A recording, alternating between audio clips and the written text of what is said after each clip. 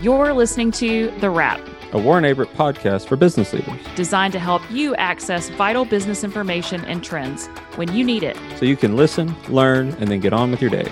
Now, let's get down to business. Well, hello, and welcome to another episode of The Wrap podcast. Glad to be back with you today for episode 65. Today, we're going to be talking to some of our experts in the government contracting space. Look forward to having their expertise come through on the discussion. Look forward to what that's gonna be. But today, my co-host for this podcast is Jessica Giuliano. Jessica, glad to have you back with us today. To be back, Paul. It's happy to be here.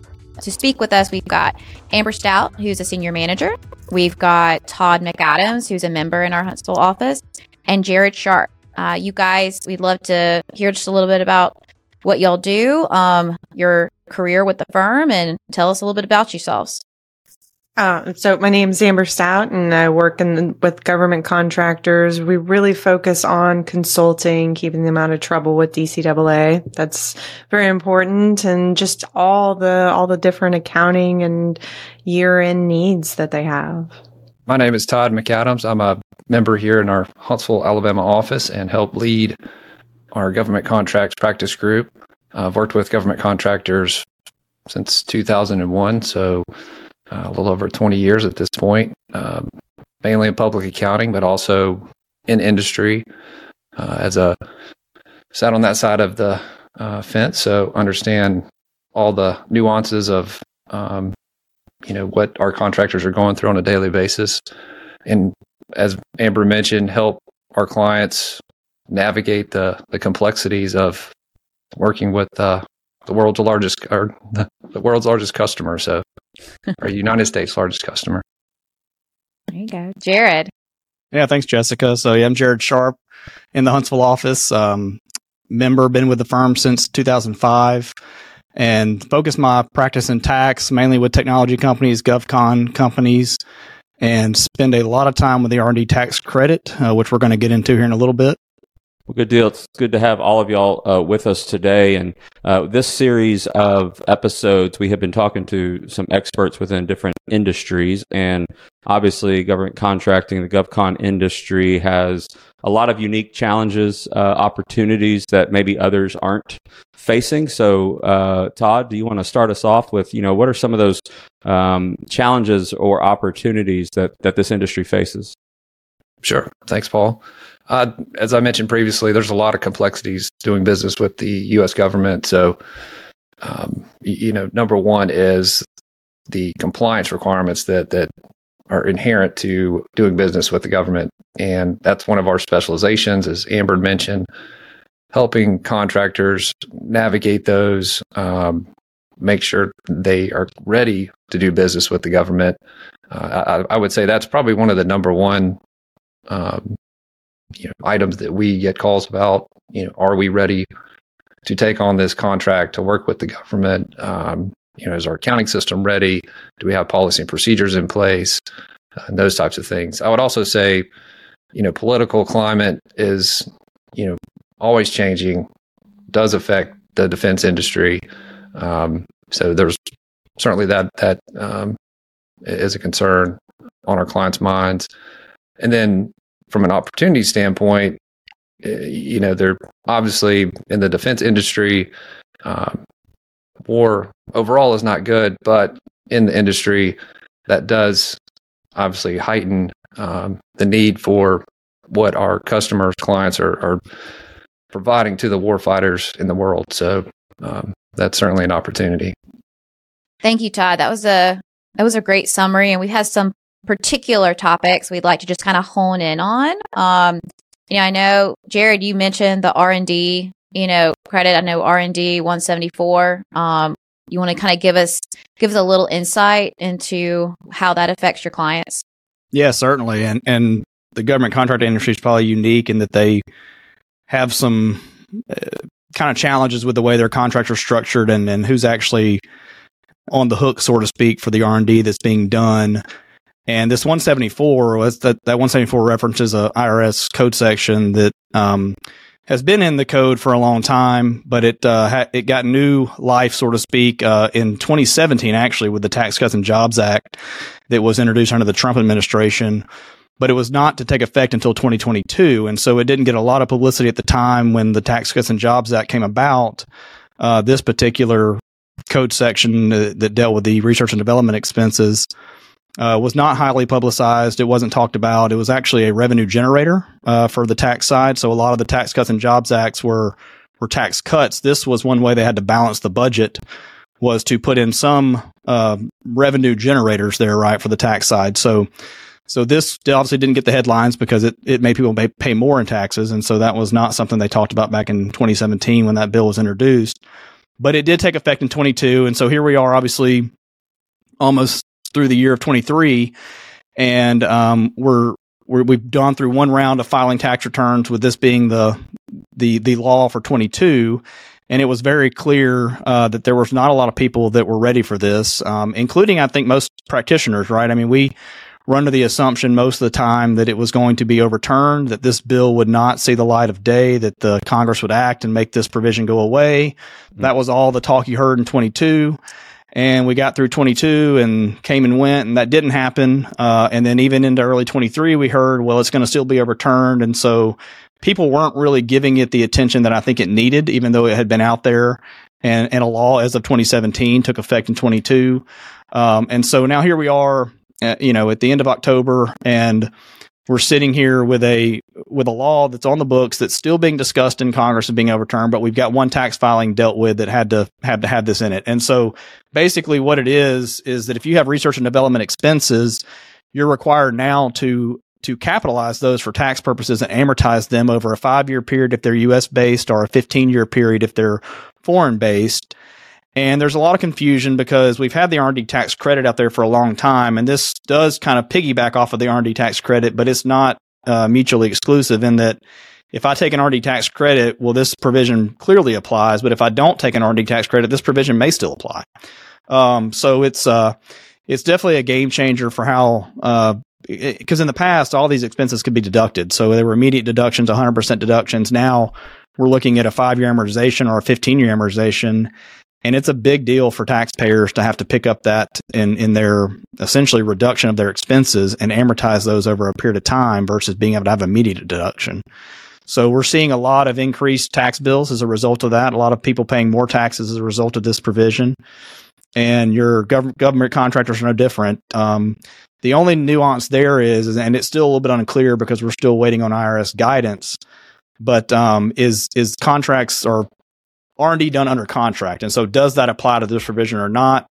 From what we've done in the past on R&D tax credit, it's pretty clear that you can take an R&D tax credit related to firm fixed price work that's being done under contract. But if it's T&M or cost plus type work, it's not allowed for the R&D tax credit. Well, under this 174 provision, it's a little bit unclear, does that same guidance follow here or not? And so while definitely think it follows to your firm fixed price efforts and your internal R&D efforts, there's still some question on, do I have to pick this up in my 174 cost if I'm doing T&M work or cost plus work where I'm not really at risk, so to speak, for the financial piece of this, but I'm doing R&D under those contracts and I'm being paid for it. Want to receive a monthly newsletter with wrap topics? Then head on over to warrenaverett.com/the wrap and subscribe to our email list to have it delivered right to your inbox. Now, back to the show. Yeah, so on the 174 provisions, the 22 tax returns, like I said, have come and gone, and that was part of those filings. But there was not a lot of guidance from the IRS on how to even treat some of these expenses for this 174 provision. We have gotten some guidance that they released in September, although it's a notice. It's a notice 2023-63, which is a notice is not a regulation. So a notice is kind of the first thing they're going to put out there, right? It's got some detail, but not a lot. And so we've got a little bit of initial guidance from the IRS. We do expect more guidance to come early in 24. That's the latest we saw. So those are probably going to be in the form of regulations, which will be a little bit more formality and a little bit more formal than what they introduced in September. But, my thoughts are on just seeing what the IRS released in the notice. there's going to be a lot more detail that goes into these calculations than what I think were done in 22, because for 22, it was kind of a reasonable method because there was no guidance, right? So I think for 23 forward, we're going to have a little bit more emphasis on what actual expenses need to be done, how the allocations work for some of the overhead type items that are part of this whole calculation. So I do expect there to be a little bit more heavy lifting, so to speak, in 23 for some of these 174 calculations. And I guess we should note that this was recorded on October 30th of 23, so any changes to anything from a political landscape perspective may change some of the conversation we have today, but just wanted to make that note for the presentation. Jared? Yeah, and that's a good point, Paul, because there is still, as I mentioned earlier, this has been something that we thought Congress was going to overturn even before it saw the light of day in 22.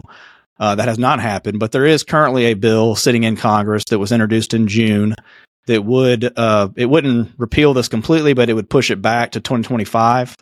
That has not been voted on, so it's not it still has a ways to go to even become an actual law, but they are still pushing this in Congress to get this overturned. So there could be, before the end of the year or even in 24, there might be some political changes to this law that either change the way we're dealing with it or completely do away with it.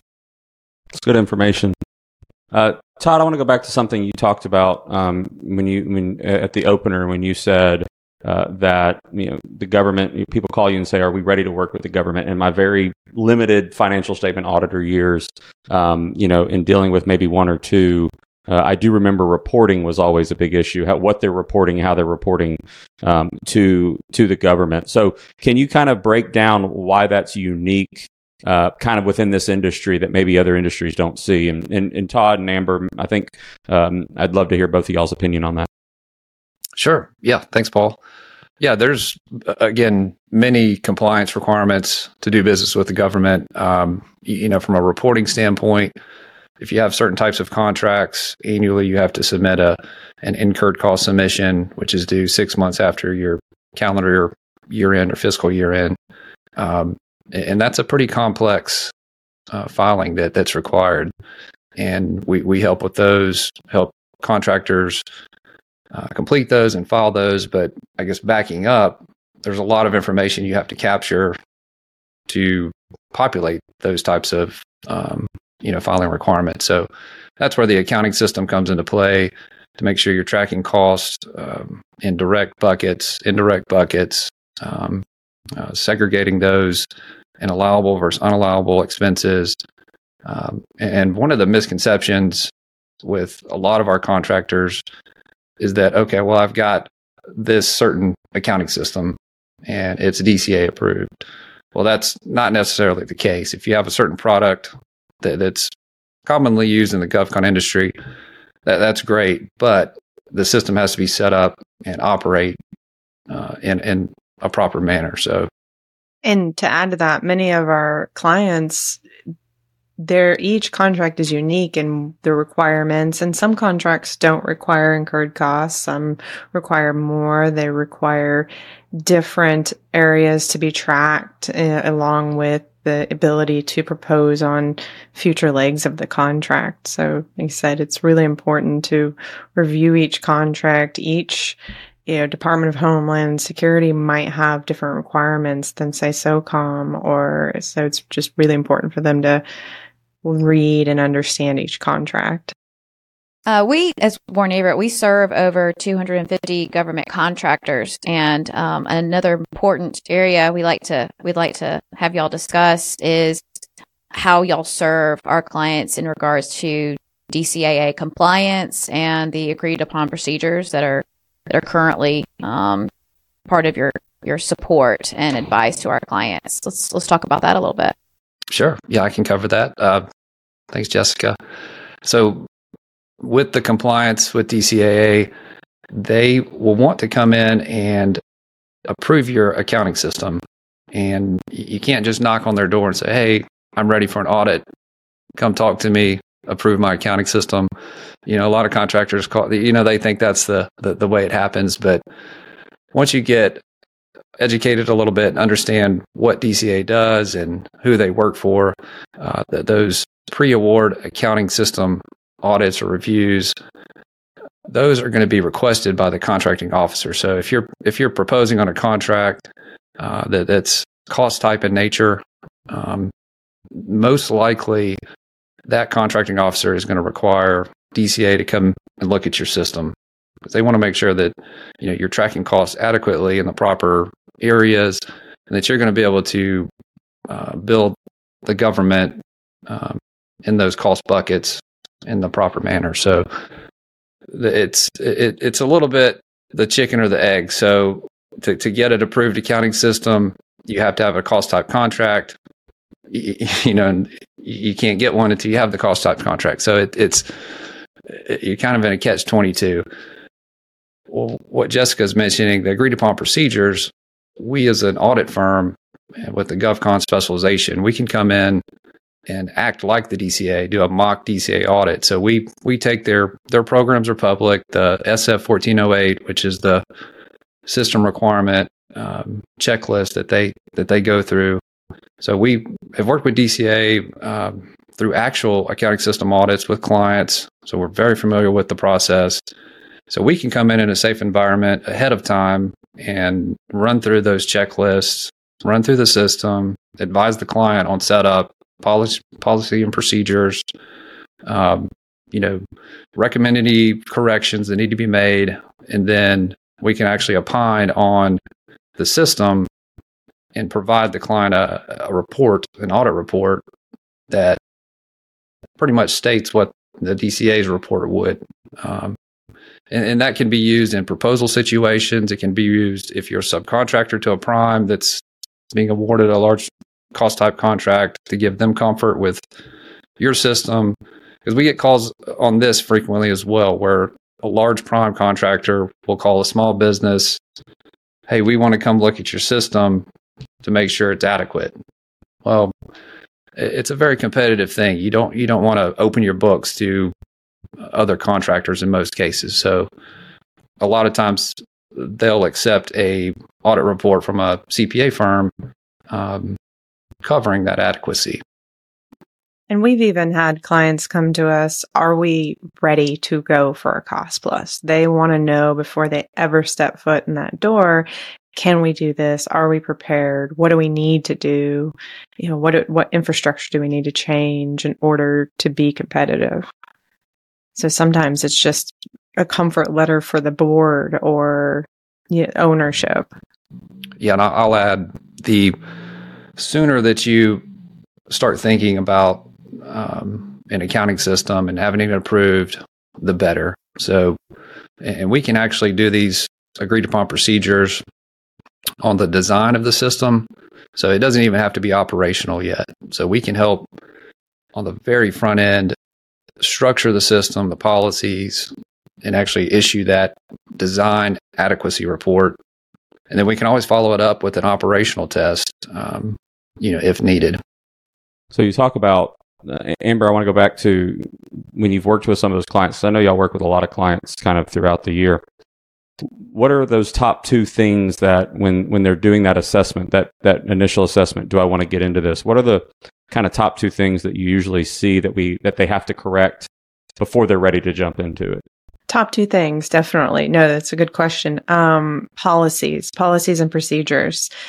Everybody in your company, your 10, 20 person company knows what you do when XYZ occurs, but you have to have it written down. DCAA is going to want to audit you on that policy.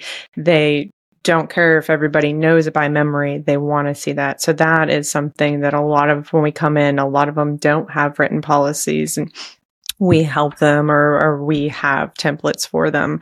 And then the other thing is internal controls. Everyone has access to the checkbook. Everyone can write a check, and DCAA wants to see that control.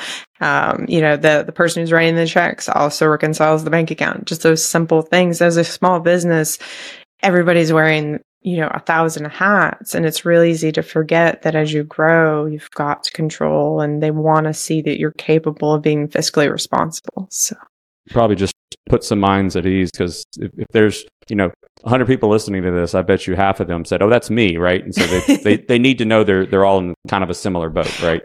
Absolutely. Yeah. When you first start, you get your first contract. It might be just you or you and one employee. It's not necessary at that time. And then they love what you do. They love the service you provide. They're like, bring me another employee, build me another widget, whatever. And suddenly you're 10, 15 people and you haven't had time to slow down to even think about infrastructure.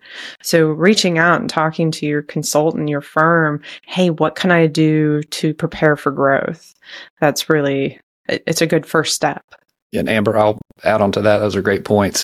The opposite side of that, I've seen where a new contractor or small business will have, Googled policy and procedures for a GovCon, and they have put something in place, and maybe it's a pretty expansive policy and procedure, but you can have the greatest policy and procedure on paper if it's not what's actually happening in your daily operations. That's not good. So DCA certainly wants to see the policy procedure, but also, as Amber mentioned, those being lived out each day. Jared, from a tax side, kind of the same question. When people are getting into this, what are some of the pitfalls they find themselves from a tax perspective? Not just R&D, but any.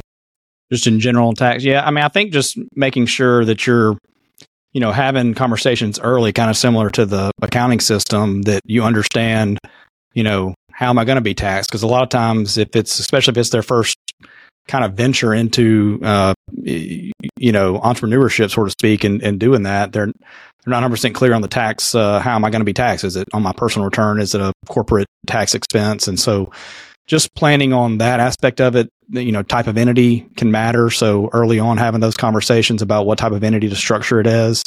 I know, Todd and Amber, there are certain reasons why a lot of our GovCon companies are S corps versus LLCs and partnerships. So those type of things can matter when it comes to not just the tax, but also making sure you're setting up properly for DCA purposes and contract rate purposes and all that. So that's probably the biggest. The other thing is just, even if you're established business and you've been doing this for a while, the planning aspect of it, right? So just having the conversations throughout the year with your tax advisor on, what am I doing that either can reduce taxes, or am I doing something that can increase what I'm going to pay in April? And as an example, I know Amber and I have a client that is cash basis, and they've just picked up a big contract. And so, it's going to be some money up front that might cause some tax burden now versus next year, and having those conversations just so they're prepared, right? Just so they don't assume that this is not going to be taxable income to me because I'm not started the expenses side of that contract, right? So,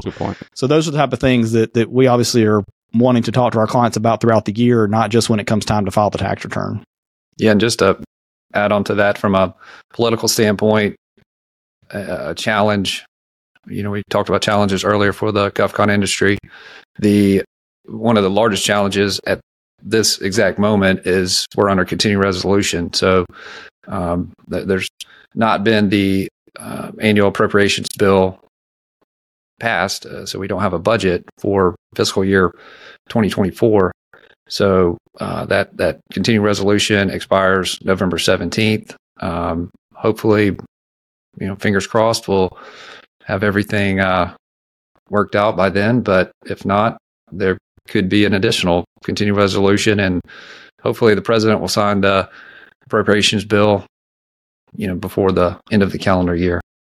I wanted to add back to the opportunities. As Todd said, none of us want to see a war, but when this happens, it does create opportunities for those here. One of my clients won a contract to produce something they were producing in Ukraine. The government couldn't live without it, and it was an opportunity we weren't expecting. And of course, unfortunately, it came to us and we were able to take advantage of it. So as a small contractor, they had prepared with their budget and forecasting and were ready to take on unforeseen projects. Yeah, and to tie that in, Amber, with Jared's comments on R&D, a lot of times in uncertainty with wartime efforts and support to other nations, the U.S. has to reallocate or shift funds from R&D expenditure to those types of support efforts. So We do see, depending on the type of contractor, what they do, whether it's heavy R&D or support or missile defense or things of that nature. We hear success stories in certain cases, and then we hear, our funding's in hold or it's on the chopping block. So, a lot of opportunity. Love working with the GovCon industry. We support those who support the warfighter. That's kind of our motto within our GovCon industry group, and we strive to live that out each day to support them. Here on the wrap, we like to wrap everything up in 60 seconds or less. What's the one piece of advice you want to leave with business leaders today? I think just to go back and touch on, don't wait until you have to have, one of these compliance requirements solved. So the sooner that you can reach out to your advisor, the better. It's much easier to put a system in place when there is no system, from scratch. It's honestly easier to kind of stand it up on the right footing. So that would be my advice: is if you're getting into the GovCon industry, reach out to your advisor and just surround yourself with those that have been through this before and can help you succeed. Amber? Probably going to echo Todd a little bit. Be prepared, because opportunities arise quickly and you can't be looking back going, wait, what am I doing? You've got to have, hopefully most of your ducks in a row. And also remember, your business is unique. So just because Jane or John next door is doing X, Y, Z doesn't mean you can't do something else, if it makes sense. No, that does. Jared, how about you? Yeah, Jessica, I would say for, as it relates to the R&D expenses, 174 R&D tax credits, if you've not dealt with that and you're doing R&D or think you're doing R&D under, whether it's internally funded or under contract, we need to have a conversation and talk about what that entails and what, do you have a tax credit out there? Do you have implications that fall under this 174 provision? And just plan on making sure that we handle it correctly on the tax returns. Ladies and gentlemen, this has been a wonderful conversation. Thank y'all for lending your expertise to this discussion. We appreciate having you here on the wrap, and we look forward to hearing from y'all soon. Thanks. Thanks, guys. Thank you. Thank you. And that's a wrap. If you're enjoying the podcast, please leave a review on your streaming platform.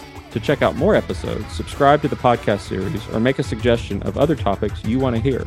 Visit us at warrenaverett.com/the wrap.